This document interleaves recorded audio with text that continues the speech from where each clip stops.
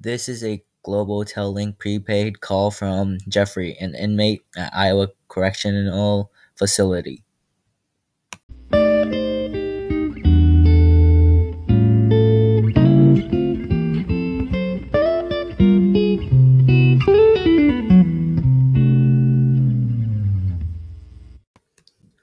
For the last week, I've spent every working day trying to figure out what a hardworking, honest man was thinking on one rainy day in 1999.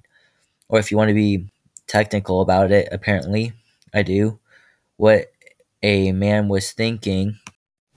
Before I get into why I've been doing this, I just want to point out something that I've never really thought about before I started working on this story, and that is it's really hard to know about whistleblowers in tobacco company. In detailed ways, I mean, it's hard.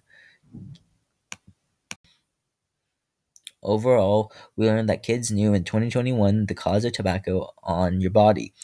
In 1999, Jeffrey knew about the addictions to cigarettes and the causes of nicotine in the human body. After all, he majored in biochemistry.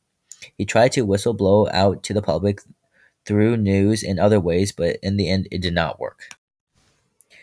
The reason why it's not a shocker is taking down big tobacco is a hard task, and after many attempts of trying to stop big tobacco, Jeffrey did the only thing he could do.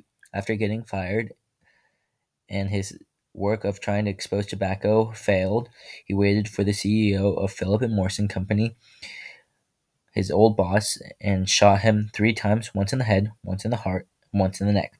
No one was too sure what made him do it. Perhaps the divorce from his wife, or the multiple threats received, or whatever led him to the breaking point, leading him into 25 years sentence in prison.